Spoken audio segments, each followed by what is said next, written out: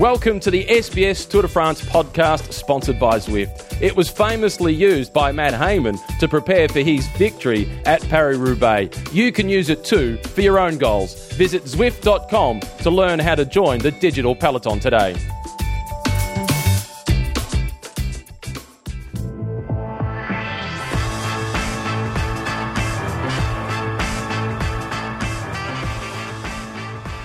Bonjour, and the Tour de France has made it on French soil, and I'm one little happy Frenchman. I am back in France, and I'm so happy about it. Before we start the podcast today, I'll remind you that you can subscribe to this podcast on iTunes or on your favorite podcast platform. You can also listen to it on our SoundCloud, where you search for SBS Cycling Central. And of course, you can visit our website, sbs.com.au/Cycling Central. Big thank you to our sponsor, Zwift, for making this possible. And today, our guest is none other than Mr. Mike Tomolaris. Hi, Mike. Christoph, great to be on this podcast. It's very popular and I'm just so thrilled to be here. I'm thrilled to have you, and we've worked really hard to get this podcast up together, yeah? Yeah, we sure have, and I couldn't believe that you were given the go-ahead with only a handful of days to go. So congratulations to you. Thank you so much to Zwift for doing their job, because I think it's important. The evolution of our coverage of the Tour de France on SBS has started, it did start 27 years ago from virtually nothing. Half-hour program taken from British television. We came across in 92 and 93. I'm talking about SBS, and just top and tailed it. I came across in 96 to focus on the Australians, because the Australian movement in terms of the riders in this race was starting to build. There were three when I came in 1996, and the assembly line just grew and grew and grew to the point where we first went live in the centenary year of the Tour in 2003, the final stage. And we continued. The snowball effect continued. In 4, 5 and 6 we had weekend live stages. It wasn't until 2007 when we went live from start to finish, which was a big, big move. And now with the introduction of the digital movement and now the podcast, it's an evolution that has just grown and grown in the last 27 years. It's very interesting actually to look at it this way, because SBS is now very, very established in Australia, of course, for cycling, but SBS is very established in the ins and outs of the Tour de France here in France. It's almost like the people would not imagine the Tour de France without SBS. Well, it's great. We're creatures of habit, television viewers, and we expect the world's biggest bike race to be on the multicultural national broadcaster. We've got a wonderful relationship with ASO, the race organisers, and they understand what the culture from SBS is. And look, ASO could have gone to a commercial television network. They could have gone to Channel 9, 7 or 10. But they know that SBS, we give this race the TLC, the tender loving care that it deserves and the respect that it deserves. We wouldn't just bring it in on the satellite without any presentation at all. We treat it, we love it, we respect it, and we give it that cultural significance, which it is. It's a cultural journey, more so, I believe, than a sporting event and the pushing of pedals. And ASO understands that. They may not get the same sort of funding from SBS as they might from the big commercial networks who have big budgets, but they know through SBS they get a good quality program, which I think indirectly may play as a major advantage to tourists coming to France, for example. Yeah, absolutely. So let's talk about the stage in Longwy yesterday. In the end, we predicted Peter Sagan to win. I mean, there was always going to be a win by Peter Sagan here. It's still buzzing with excitement. In the many years that I've been covering this sport, I still get a real kick out of seeing an entertainer. He's got a real swagger, has Peter Sagan. He's a rock star. He's everything. He's the complete package. And I've asked the question many times, he's still relatively young in his 20s. Is he a living legend? Are we seeing something very special? Are people going to be talking about Peter Sagan in 50, 100 years' time like they do some of the greats of world sport in 2017 from 100 years ago? I think so. I mean, he's worn the green jersey 5 consecutive years. He's picked up a stage win yesterday, despite the fact that he lost his footing, and still had the composure and the skill to put his foot back into the cleats and win the stage. He's incredible. I love him. We love him. The world loves him. And it's great to see. Let's have a listen to Peter Sagan just after the race. Great job, and in the end, I'm very happy for this victory because I had a little bit lag in the bad time, the last 300 meters when I just clicked off my shoes from the pedal. In the end, it was a happy end for us, Borans Gro, and that is very good. Also for the next days is to keep calm and stay relaxed. I don't know how he does it, but like I said before, he is the complete package. He's wonderful. What can I say about him that hasn't already been said? He is something that keeps this sport going and brings new spectators to this beautiful sport of professional cycling. And the way he overtook Richie Porte was just incredible. Let's have a listen to Richie Porte. The guys put me in a fantastic position there in the final, and I felt good. I think when I saw that 500 metres to go, I knew it was a little bit too far out. But I think it's good for the team. They were really strong today, and it's a shame we didn't quite finish it off. So Richie Porte really had a go as well yesterday. It wasn't his day, but still it's quite encouraging. It is encouraging. The fact that he's prepared to fight very early in this tour to try and bridge that gap to Chris Froome is a good sign. But look, Chris Froome, for me, to be in second position after 3 stages, 12 seconds behind his teammate, well, it just looks so promising for a man that is chasing a 4th Tour de France. But if he grabs this yellow jersey very early in this tour, he's going to, I won't say destroy the race, but certainly destroy the suspense. There's nothing more than we'd like to see is a suspenseful Tour de France. We saw it at the Giro d'Italia just 6 weeks ago. It's been a while since we saw a suspenseful race. I think it was 2011 when Cadel Evans won this race on the very penultimate stage, the second last stage. Let's hope we see something that comes down to the wire in the last week, if not the last day. But the way Chris Froome is going now, he's making it very difficult, even for Richie Porte. Do you think he's got a mental advantage on Richie Porte, even now, earlier on the Tour de France? I don't think it's a mental advantage. I think Richie Porte is mentally prepared for this tour. I just think he has the experience, he has the team around him, he has everything just falling into place. What can you say about a man that's won this tour 3 times? He's up there already in second place after 3 stages. Look, I don't wish ill of Chris Froome, but I do hope that he loses some time. Just quietly, don't tell anybody else, Christophe. Okay, we'll take a short break, and when we come back, we'll talk British cycling and why are they so dominant? It's incredible. You're listening to the Zwift Tour de France podcast. Don't go anywhere. We'll be right back. Sometimes you just can't get outside for a ride because it's either late at night or the weather is just horrible or you have other family commitments. The beauty of Zwift is you can Zwift at any time of day for however long you like. There's always a community of friendly cyclists and competitors waiting to take on the roads of Watopia or Richmond, where the World Championships were held in 2015. Perfect for the time-crunched athlete or new cyclist. Check it out for yourself at Zwift.com today. Welcome back. You're listening to the Zwift Tour de France podcast, and now we'll talk about British cycling. And I've got a guest with me, Rob Hales. He's the voice of cycling on BBC Radio 5 Live. He's also an ex-rider. Hi, Rob. Hello. Let's talk about British cycling. You had a very, very interesting run in the last few years. We can say that you dominated cycling. How do you see the run that has been through Wiggins or Sir Bradley Wiggins and now from dominating? Yeah, it's an interesting one. I mean, I was part of the track squad from the early 90s, pre-Dave Brailsford. So, when British cycling, literally just a few thousands of pounds of budget. And then the lottery funding came in 1997. We had the Manchester Velodrome, which came in a couple of years previous to that. So that was for the Commonwealth Games, yeah? That was, for the Commonwealth Games. Prior to the Velodrome, we used to train on an outdoor track in Leicester, so for Atlanta Olympics, for instance, and even before that, Barcelona 92, we had 5 days of training a year, 7 days max. Probably 3 of those were rained off. We had no money, and we copied you guys.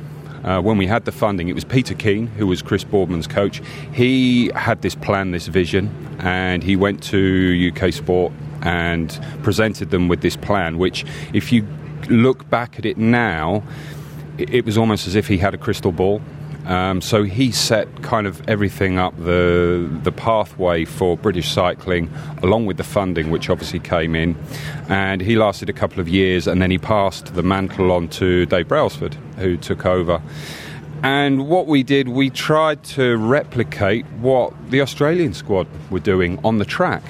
We looked at the funding, and it was basically on medals, Olympic medals. Where are more medals, on the road or on the track? Well, it's on the track, obviously. So that's where that all started from. And obviously we now look kind of 10, 15, 20 years on, and they've then replicated that on the road. Team Sky came off the back of the success of our sprinters and our endurance riders on the track, and it hasn't been an overnight success. It took a good 5 or 6 years. It took till Sydney Olympics 2000 where we started to kind of get the results. Beijing, obviously, we came where I think we had 8 golds in Beijing, and then London 2012 was where it really took off, and cycling in the UK has been embraced massively, off the track, and then obviously with the success that we have on the road. I mean, we have more GB riders here at the Tour de France than we had 16 years ago in the entire peloton. There were 4 of us on the road in the pro peloton, and we've got 9 guys here alone, and we've left a lot at home. So it's been a big thing, but it's been thanks to you Australian guys, basically, that the success has come. You know that we can take that victory, because we like to ride things like home. A win's a win, whatever it is. Yeah, no, totally. Absolutely. In terms of this year, it started very well for Britain, because Thomas in yellow from day one. Froome can grab the yellow pretty quickly. Could you imagine 21 stages yellow for Britain? I can now. It was a pleasant surprise, the time trial. We know Geraint Thomas is a phenomenal athlete. I mean, I was riding with him on the track squad when he first joined as a first-year senior, and already I could see he did things his own way, didn't follow the crowd. He is an incredibly talented athlete. As a bike rider, we saw in the Giro d'Italia, he was looking exceptionally good. The Giro hadn't really touched him. He was getting himself through every day, and then obviously they had that massive crash with the police motorbike on the Blockhouse climb, which annihilated Team Sky, 1 or 2 others as well. He bounced back from that after the rest day with that second place to Dumoulin in the time trial. So we know he can time trial well. It's just funny that a lot of people have been going on about how well they did, which is ironically the fact that Geraint Thomas is known for crashing a lot. It's not because he hasn't got good bike handling, it's because he always pushes the limits.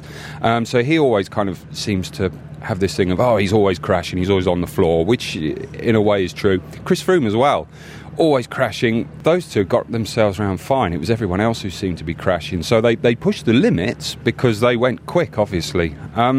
But yeah, to see Geraint in yellow now, when you listen to his interviews, he's still quite surprised about it, and he's not talking with the confidence of, I'm in this and I'm going to try and keep this as long as I can, because the priority is still Chris Froome. But looking at the course, I can imagine Geraint still being in it, even possibly after day 5 when we got that finish on Planche de Belfi. If he doesn't, the option is potentially Chris Froome to take that. And if Chris Froome does take it on stage 5, is he going to relinquish it? I don't know. Do they want it? Because that's the thing, they've got pressure. If you're in yellow, you've got pressure. At the moment, that is off Plan A, which will still be Plan A, which is Chris Froome. The team have it, which is But if there's one team that can manage that pressure, it's Sky. They've done it before. Chris Froome's obviously coming in the Tour slightly differently. He hasn't won a race as of yet. So potentially he's coming in fresh. He says he's fresher. That final week he does tend to die off a little bit in previous tours, but he built up such a buffer that he's been able to hang on. He already has a bit of a buffer, a very decent buffer after only 14 kilometres of racing, obviously after day 1. It'll be interesting to see who can take it. Quintana, he's already lost Valverde. But the course is slightly different. There's obviously less time trialling where Froome will be able to take time out. There are a lot less mountaintop finishes, summit finishes this year. It's going to be an interesting one. This race isn't over yet, as you never know. So it was easy for us to get very excited after the time trial, but you just never know in the Tour, and that's what makes cycling so great. The variables come in left, right and centre, and you just don't know. You can't take your eye off it. Quick question about the Team Sky. It seems that other media are really having their eyes on them, and they're trying to really hammer them with very tough questions, and Sky is responding a certain way. You as Brits, how do you feel when you see this? Are the media fair or unfair? Is that fair game or is it not fair game? I think you turn up to a race like this, it's fair game in many respects. But yeah, they take a hammering. I think it's good that cycling is being asked questions. It seems very unfair that they're kind of being pushed towards one team. I mean, it's coming up already about the skin suits, for instance. Movistar have been using the skin suit. Geraint Thomas used the very same skin suit at the Giro. There were no questions asked. But here at the Tour de France, it's like everything, the media. You open up L'Equipe today and it's like, hey, this is where the UCI, the world governing body, need to step in and say, either A, do you know what? We've cocked up. They shouldn't be allowed to use this skin suit, but they have been. So basically it's ratified. We will look to changing it in the future, but right now we can't do. Or they should turn around and say, it's fine, it's ratified. They've used it before. We have this before every Olympic Games. New equipment has to be used in an event prior to World Cup or a World Championships before the Olympics. So we've gone through this route before. But yeah, it just seems that the spotlight is on them. To be fair, British Cycling and Team Sky, their PR is not the best. They have made some very silly statements over the years, but it's one of those things. Obviously, as a Brit, I want to be on their side, but yeah, you have to stand back and go, well, hold on a minute, this is just ridiculous what's going on, and I wouldn't want to be in Team Sky, certainly not here in France at the Tour. But would you want to be riding now this Tour in this golden age of British cycling? Not saying that you were here before, it wasn't the golden age, but would you want to be included in that sort of golden age of British cycling today, on these days, on the roads of France? When I look at where I came from, the success or lack of success that we have, I kind of have a foot in both camps, really. Would I want to be 20 years old now, starting my career? Hell yeah, why not? But at the same time, I retired at the end of 2011. I'm now able to work within cycling because I am unemployable outside of cycling, believe me. I did it for, I rode for that long that there was nothing else in my life. So I have that benefit. Would I want to be earning the sort of money that the guys are earning now? Damn right, yeah. But, there you go. I'm here earning my pittance every day on the coalface, trying to bring cycling to the crowd back home and spreading the love. Thank you. It's been lovely talking to you. Pleasure. Zwift has group rides for all levels. With a ride approximately every 30 minutes, you can join a group and ride that fits your schedule and your level. Group rides stay together behind a leader. They enjoy friendly banter, a relaxed vibe, a little bit of fun, and some friendly racing. Just like rides in the real world, except there's no worries about a rear-wheel puncher slowing the group down or being left behind. Check it out for yourself at Zwift.com today. Welcome back into the Zwift Tour de France podcast. And Mike Tomolaris Tomo is back with us. We just heard earlier on in the podcast from the BBC and from their coverage and how British cycling has evolved over the years. So there's kind of a similar history. Rob just told us the Brits have copied the Australian system. How do you see it from an Australian point of view? I think it's great that the British are finally realising that Australia on the other end of the world is way ahead of the game when it comes to developing athletes, not just cyclists but athletes. And we had a program put in place from the early 1990s, as a matter of fact, at the Australian Institute of Sport. We had a German coach come out here by the name of Heiko Salzwiedel, and he developed the likes of Robbie McEwen, David McKenzie, Henk Vogels, just to name a few. And these riders went on to create the wave of talent that arrived in Europe from 1996 onwards. So it's great. Team Sky was developed shortly after 2005, and it's great that they did copy the Australian system. And look where that wave of Aussie talent from those names I've just mentioned have come from. They wore yellow jerseys. They won stages. Robbie McEwen, a legend in Tour de France history, 12 stage wins, 3 green jerseys. Brad McGee is another one who came from that system as well. So I'm so fortunate to have seen many of the yellow jerseys that have been worn by Australians. The only one that I haven't seen out of the 7 is Phil Anderson, who was the first non-European to wear yellow in 1981. So, look, it's kudos to Australia. We are a country of sports-loving people, as are the French, as are the Brits. So if we can do something that can spark a catalyst for British cycling, well, that's great. And the 3 riders you named have been taken by SBS then? Yeah, look, I'm pretty proud about that too. I've known Dave and Henk, and who was the other one? Robbie, of course. How could I forget Robbie? He's in our faces every day. I'm so proud and happy that I've known these guys for the best part of 25 years, and for me, it was only a no-brainer to bring them on board. They speak well, they present well, they understand the sport. They're Australians and they're catering for an Australian market. And I'm really happy that ASO, the organisers, have taken on Matthew Keenan and Robbie McEwen as an all-Australian commentary team. Aussie accents are being heard right around the English-speaking world. Including in Britain. Including in Britain too, and I'm not too sure how that goes down, but the colonies, well, we can be proud. Okay, let's concentrate on the stage tonight. We arrive in Vittel. Vittel is a very famous water spa area in France, but it's going to be anything but soft. It's going to be a fast finish after quite a long stage, 207 kilometers. I've got to say, they're also a major sponsor of the Tour de France. And you know what? Do you think that's why they're here? Well, possibly, but when you look at some of the towns around France, and I know France very well in terms of geography, you've got a lot of town names which have become part of the vernacular in English. For example, Chateaubriand, which of course is a sauce. You've got Dijon, which is a sauce. You've got Cognac, which is a spirit. You've got Bordeaux, which of course is a wine, Camembert, and now Vittel. So it's great. We're learning so much about French geography as well as French food and drink. But the stage today, look, it's very, very flat, and the sprinters are going to come out to play. It's unfortunate that we really don't have a pure sprinter this year from Australia.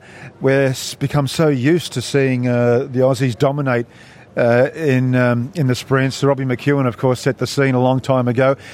Michael Matthews, I don't think he can challenge, I might be wrong, but I don't think he can challenge the likes of Kittel, Mark Cavendish and those names, and Greipel. I'd like to see Mark Cavendish get up. And even though we've seen him on the podium 30 times in his career, which is quite an incredible number, he's only about 4 or 5 away from the all-time record by Eddie Merckx. He's played down his chances coming into this tour.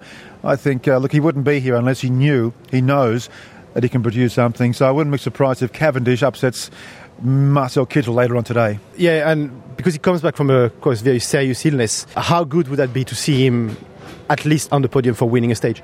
Look, it's great. He is an entertainer. He's a little bit misunderstood. When he came along for the first time at the Tour, made his debut in 2007, he was deemed a brat, a spoilt little brat by those who didn't know him that well. He was young, he was 21, and look, sprinters are like that. They've got this mongrel in them, and you ask Robbie McEwen, he had that mongrel in him, and you need that if you want to be a successful sprinter. They're brash, they can be arrogant, but that's 10 years ago. He's 31 now, and he's got a family, a lovely family.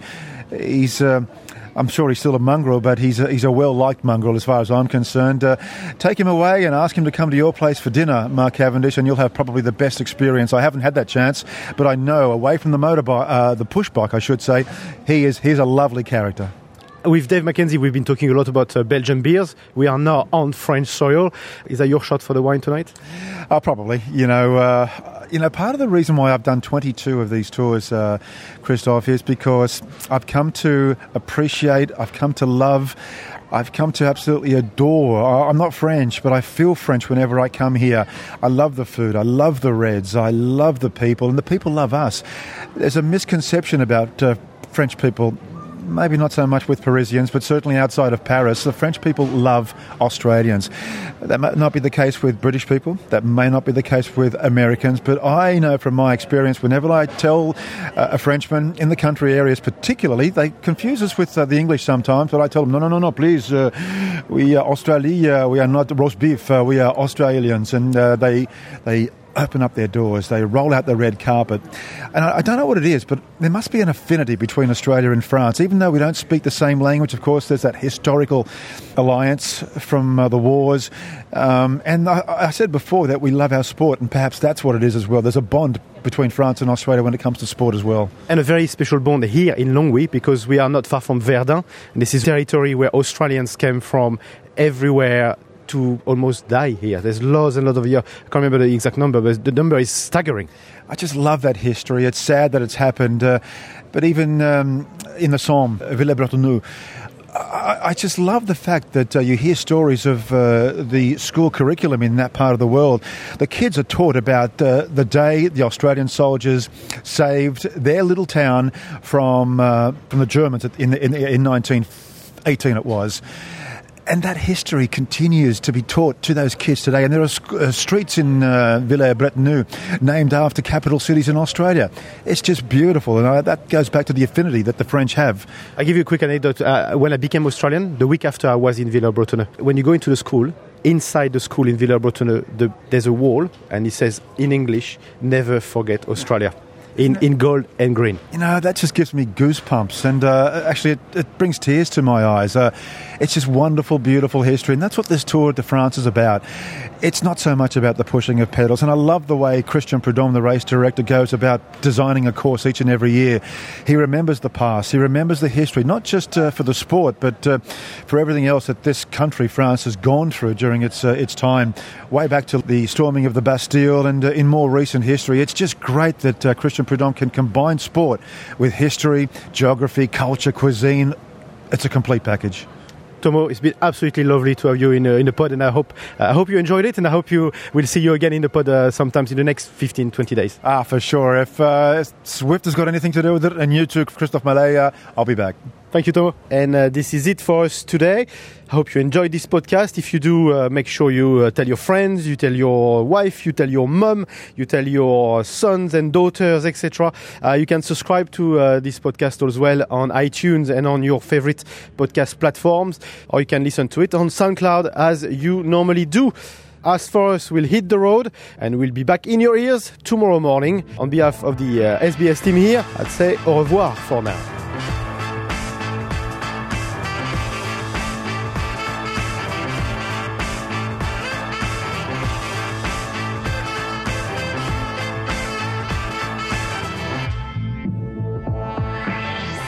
Thanks to Zwift for sponsoring the SBS Tour de France podcast.